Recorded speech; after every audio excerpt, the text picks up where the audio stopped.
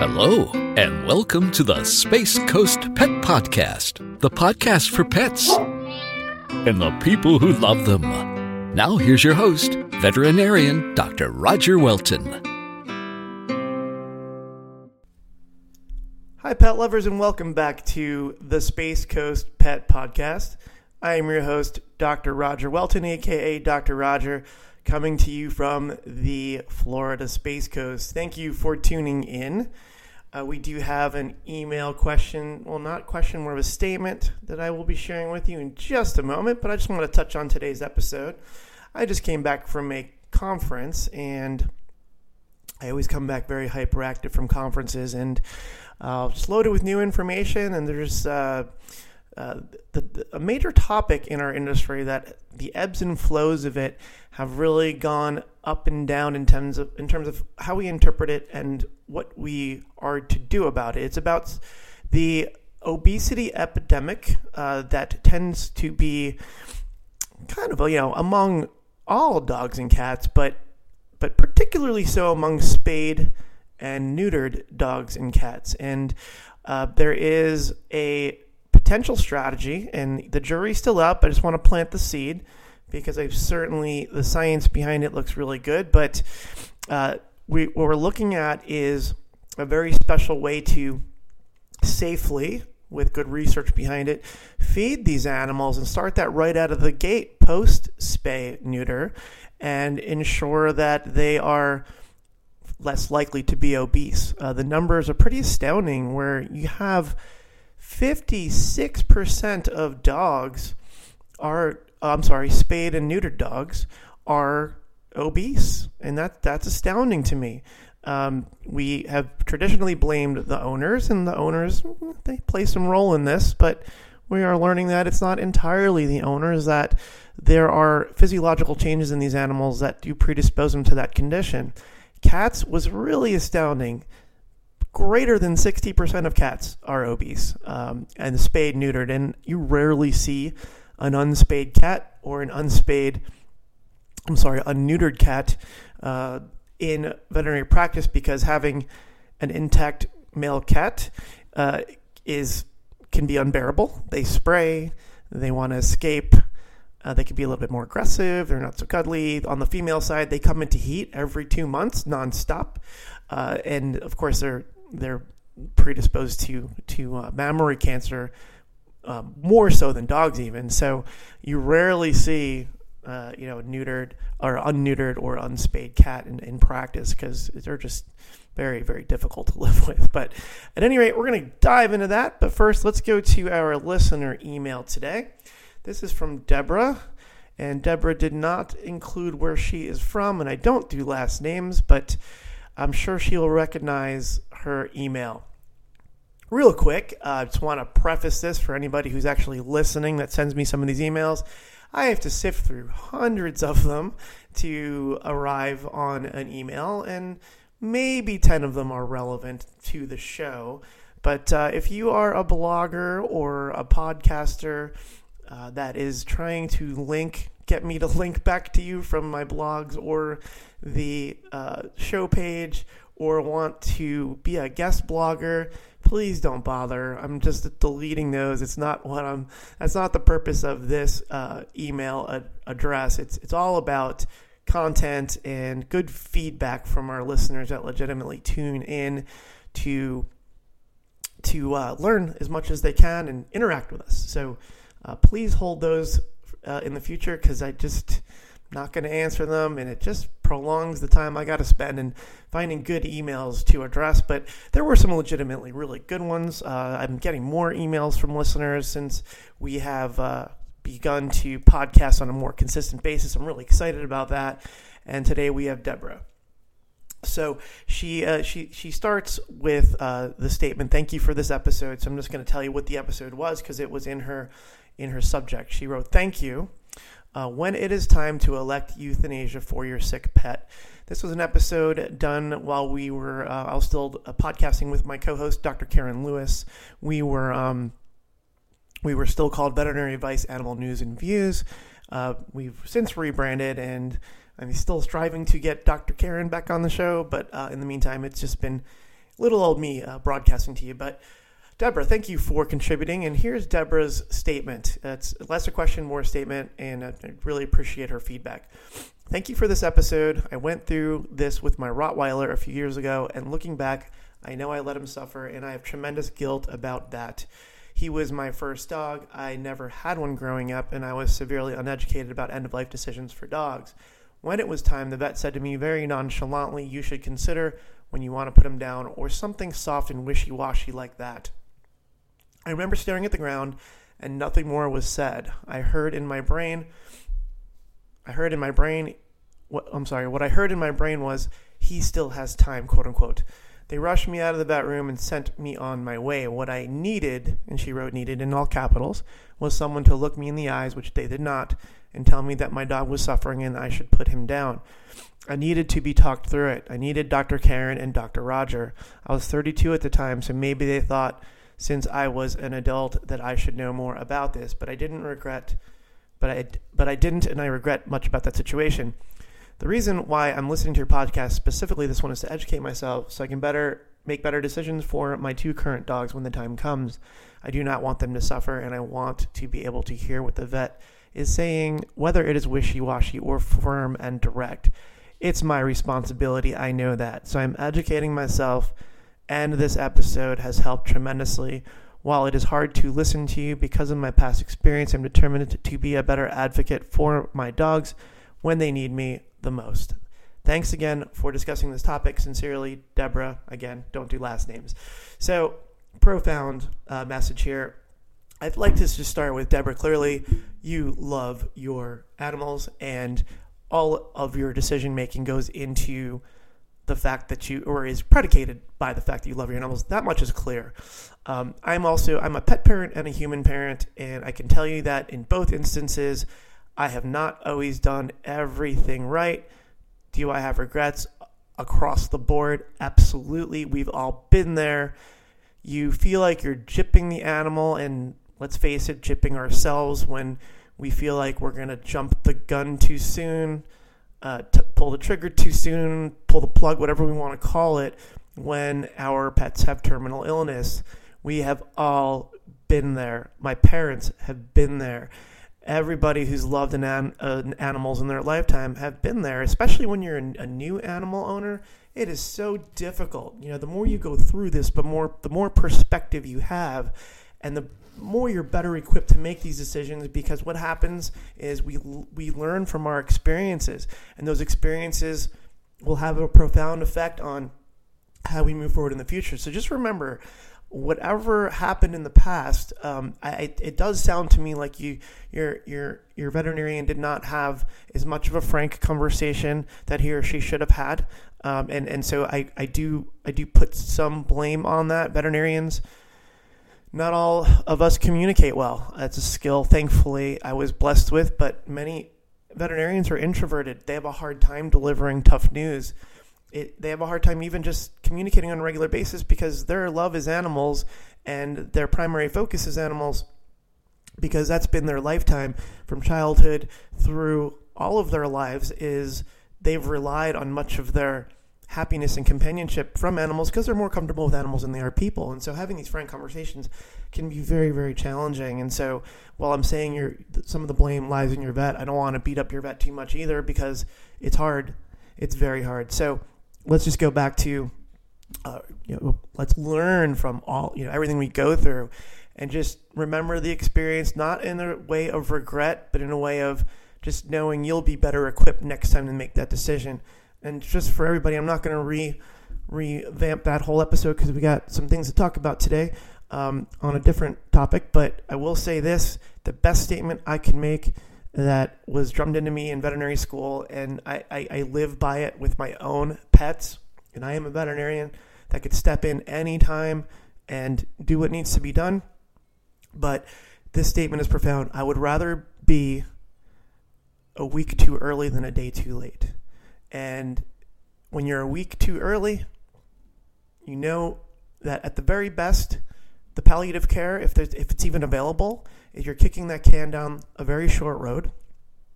And it's okay to do it sooner so the pet says goodbye with dignity, so you can walk away with a much more peaceful goodbye. They're not gasping for air. They're not going through, grand mal continuous seizures. They're not going through some of the horrific things we could see when we are absolutely pushed to that point where there is no choice. So just remember, a week too early is better than a day too late, because that day too late could be horrific for all parties involved. And I'll just leave it there. But thank you for the feedback. Thank you for letting me know, and I'll certainly let Dr. Karen know that this episode helped you and has had a positive effect, and will help guide you through future tough decisions when the time comes. So I wish you the very best, and thank you for your email.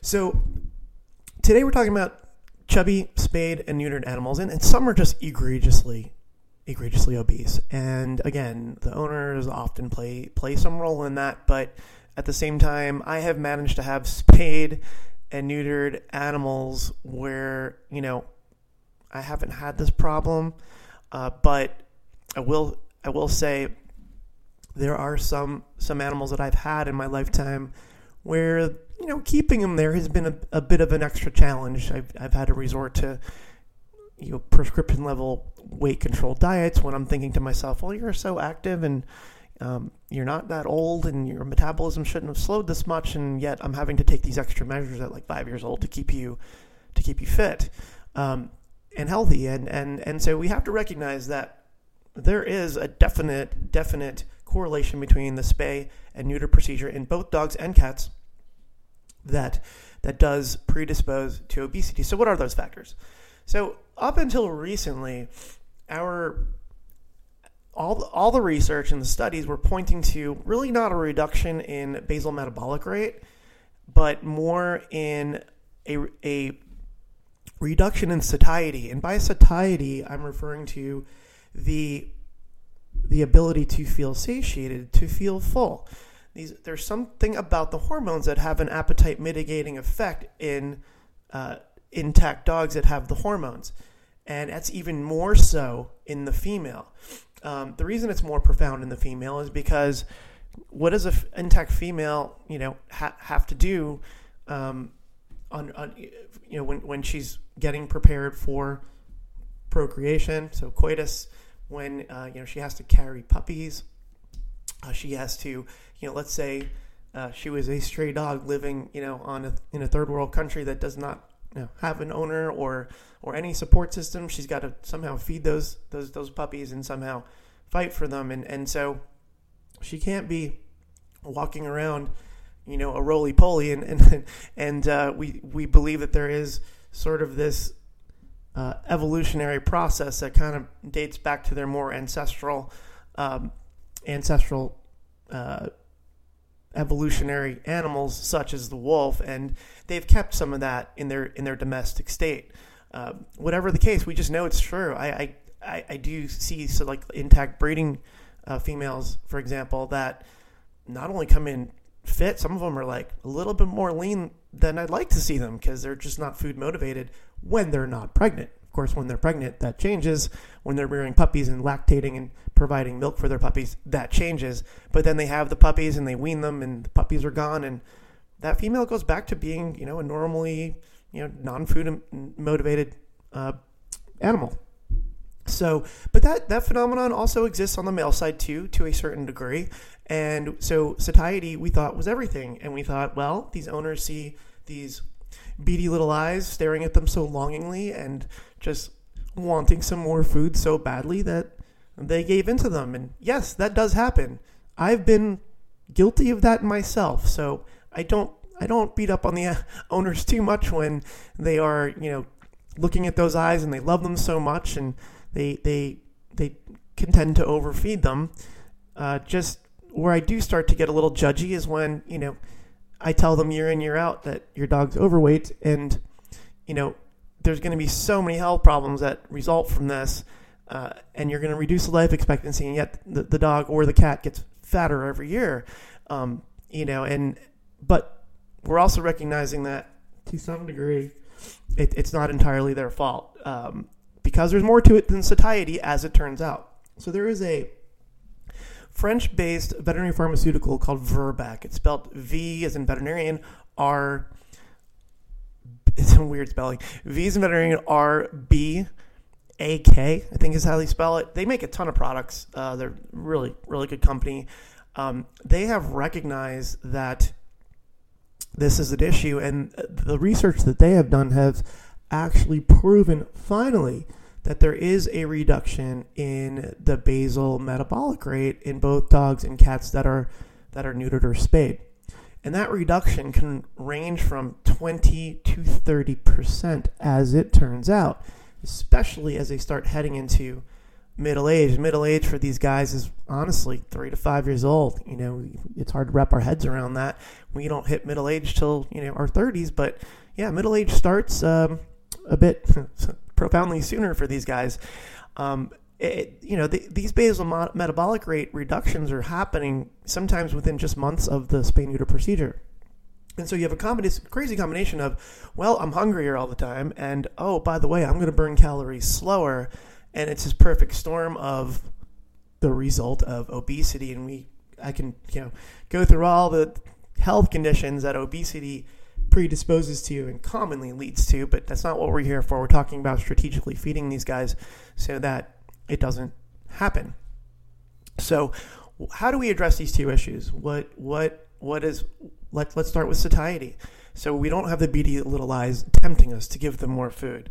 How do you increase satiety in a diet? Well, one of the things that Verbeck's, they're actually spay-neuter formulated diets that they have come out with that are just about, I believe they're just about to hit the market, and they're not prescription level, but they're veterinary exclusive. And again, the jury's still out. I can't wait to start trying it on certain patients. They have feeding trials that are very, very compelling. They have research data, and a lot has gone into these diets. So when I say I can't wait to try them out, jury's still out. Their scientific process is as good as any I've seen as far as getting to the final product.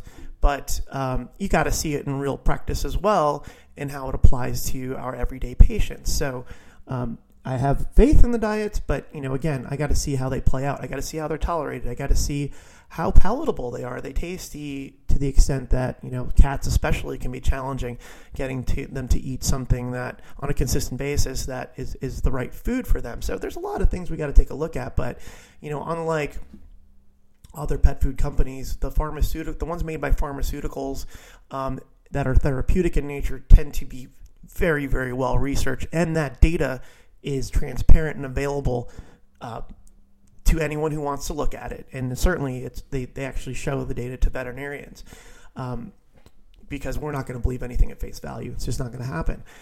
So on the satiety side of it, what they're doing is increasing the protein level. Not like crazily, some of this notion that we have to feed ridiculous amounts of protein to these animals, so that like we're seeing in the boutique style diets that are like, approaching 28, 29% protein, 30+% protein. That's actually not good for the patient because that can lead to other issues. And so there's more to the story than just increasing the protein. We're talking about increasing it a few percentage points.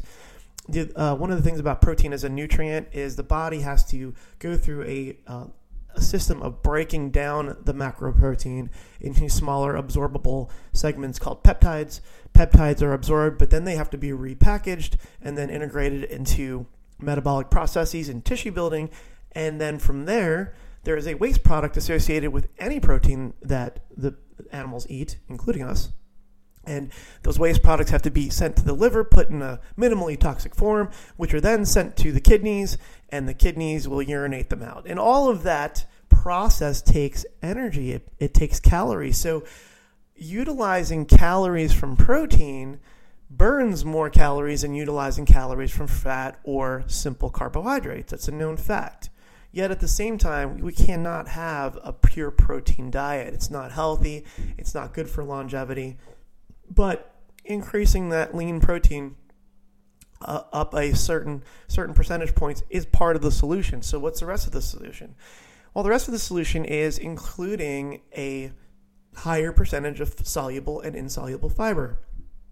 So fiber is very important to both the canine and the feline diet. It maximizes digestion. It helps to contribute to good bowel movements. And yes, because it fills the belly in a minimally caloric way, it contributes to satiety as well. So by increasing protein, soluble and insoluble fiber, we're maximizing satiety, but also maximizing digestion. And we've all experienced maldigestion.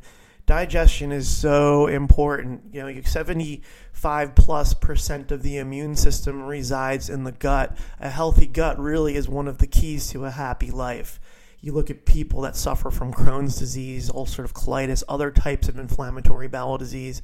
It really puts a very big strain on their health, because when you have an unhealthy gut, you never feel good. I know I have family members that and good friends that suffer from these conditions, and they're profound. And by the way, on the canine and feline side, same thing. We have inflammatory bowel disease as well, and no soluble and insoluble fiber are not going to cure those per se, because those are autoimmune conditions. But let's say they have a tendency to have an irritable bowel or malassimilation disorders that are not necessarily requiring medication. Well, soluble and insoluble fiber can be very helpful. And case in point, we know a lot of people that have irritable bowel, which is different from inflammatory bowel. Irritable bowel is gotta watch what I eat, but by and large, my digestion is good as long as I'm careful. So comfortable digestion, good satiety, and let's talk about the metabolic side of it. So why are we increasing basal metabolic rate? Well, when you actually have nutrient sources that require a higher level of energy to digest, and by the way, when you're looking at soluble and insoluble fiber, that falls into the same category as protein to a certain degree, because the fiber, the body is actively breaking it down. It doesn't succeed very well because a lot of it stays in bulk form, but believe me, it changes a great deal by the time it goes from the proximal gut to the hindgut and being eliminated. So the body's working on that fiber, yet deriving very few calories from it. So that's going to increase basal metabolic rate. The protein is increasing basal metabolic rate. Minimizing simple carbohydrates is raising the basal metabolic rate. The fats that are present in these diets are healthy fats. They're what we would call, quote unquote, good fat. Low in saturated fats, which are very readily absorbed by the body, whereas if you have unsaturated fats, the body has to work on those a bit more. Fats are essential to good health. I mean, having a no-fat diet is as bad for dogs and cats as it is for people. Fats are necessary for good brain health. Fats are necessary for tissue building.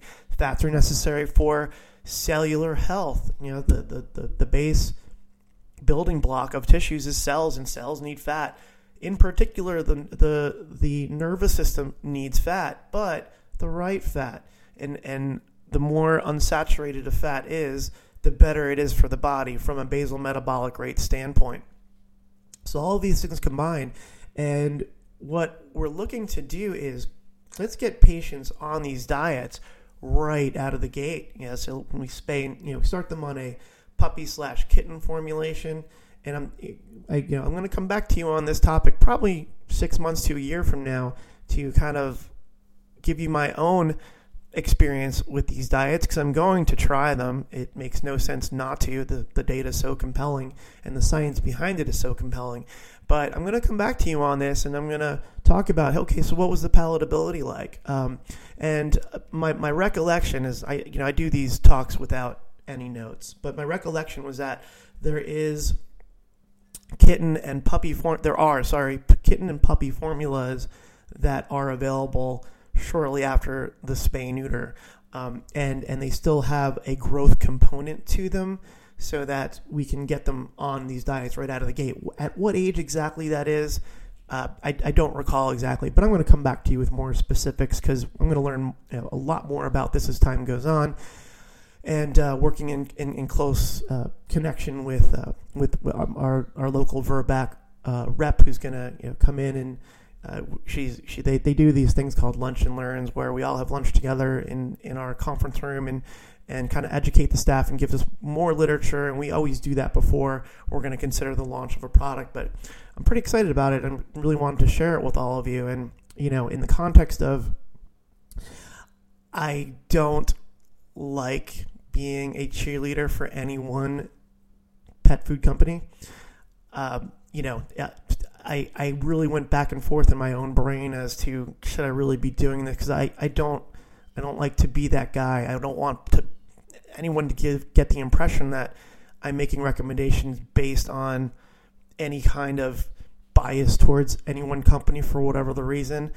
But I felt that this is such an important topic, and it is such an epidemic, and it's something that has frustrated me, maybe with the exception of skin allergies, has frustrated me more than anything in my profession.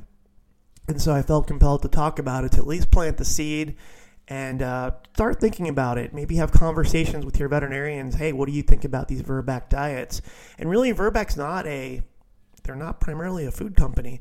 As far as I know, this is really their first venture into pet food.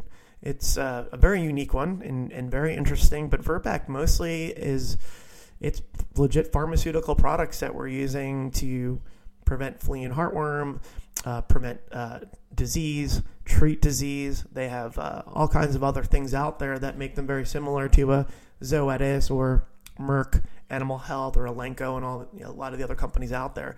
They have just decided to go in this direction and present this new opportunity. So let's see where it goes. Whatever information I'm going to provide you in the future on these diets are going to be completely based on my experience with them. I'm not going to sugarcoat any of it. And at the same time, if I find they're very good, I'm not going to be shy about telling you that they're very good. Again, because I hope that you trust, if you're especially a longtime listener, that what I'm going to tell you about is going to be based on objectivity and no bias. Because one of the things that honestly is one of my biggest pet peeves is, so I see some of these veterinarians that are just selling their soul, and I'm not going to name names that are they're either on the internet or doing commercials, and it's just so petty looking to me, and a lot of times just disingenuous and nothing that I've ever been interested in. I do these podcasts, certainly to have a local promotional tool for my local clinics, but mostly it's to come to. I love my global audience, reaching areas where there sometimes isn't great access to veterinary care.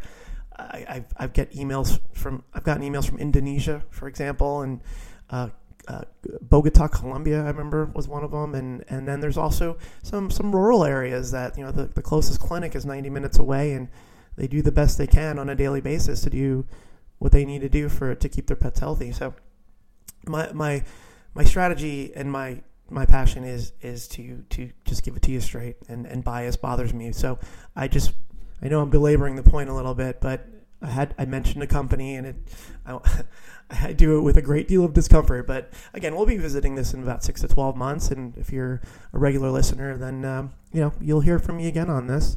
And that's all I got for you today. So let's take a look at reducing the tendency for our spayed neutered animals to be obese. Again, I'm just going to tell you this, I have managed to keep fit animals, and I've had many, and I'm including cats on this. I know cats are tough because they're so lazy as they get older, sleeping like 23 out of 24 hours a day, but I've managed to do it. I'm not lying to you. I've had fit dogs all my life, and I've done whatever it takes to keep them there. I can't say in a few it hasn't been a struggle, and it's probably for the reasons that we talked about, reduced metabolic rate and satiety issues. But my big thing is I don't give into the satiety issues, and as much as you feel like you're being mean, there are some animals that you're just not going to satisfy them ever, maybe even on these diets. I'm going to give you one last example, or one last thought, which is an example. One of the breeds I have a passion for is Labrador Retrievers. What is the Labrador Retriever MO? They are not satisfiable. you will never satisfy a lab. You could feed them 3 pounds of food and they'll still be walking around, licking their bowl clean to start with, and then sniffing around for more food, and maybe walking over to steal the cat's food and walking over to steal the other dog's food. You cannot satisfy them. It's just impossible. There's something about that breed that are in New Jersey what we call gavones. They're just gluttons. And so we'll see, how well Verbeck does satisfying these guys. Because if you can satisfy a Labrador Retriever, that is a golden diet right there. So, that's another thing too. I'm going to be looking at. Well, how are we going to do with labs? Can you really make my lab less of a beggar? Well, time will tell. At any rate, thank you for listening. Thank you for tuning in. I appreciate the emails. Keep them coming as long as they are not requests to link back or write me articles. No thank you. Not going there. Send me stuff that I really want to contribute to the show. Good questions, episode ideas. That's the good stuff, and that's what I'm looking for. Take care, everyone. Have a great one. How powerful is the Cox Network? So powerful that one day the internet will let your doctor perform miracles from thousands of miles away. Connecting to remote operating room. Giving a whole new meaning to the term house call. Operation complete. The Cox Network. With gig speeds everywhere, it's internet built for tomorrow, today. Cox, bringing us closer. In Cox serviceable areas, speeds vary and are not guaranteed. Cox terms apply. Other restrictions may apply. Okay, round 2. Name something that's not boring. A laundry? Ooh, a book club. Computer solitaire, huh? Ah, sorry, we were looking for Chumba Casino. That's right, ChumbaCasino.com has over 100 casino-style games. Join today and play for free for your chance to redeem some serious prizes. ChumbaCasino.com. No purchase necessary. Void where prohibited by law. 18+ terms and conditions apply. See website for details.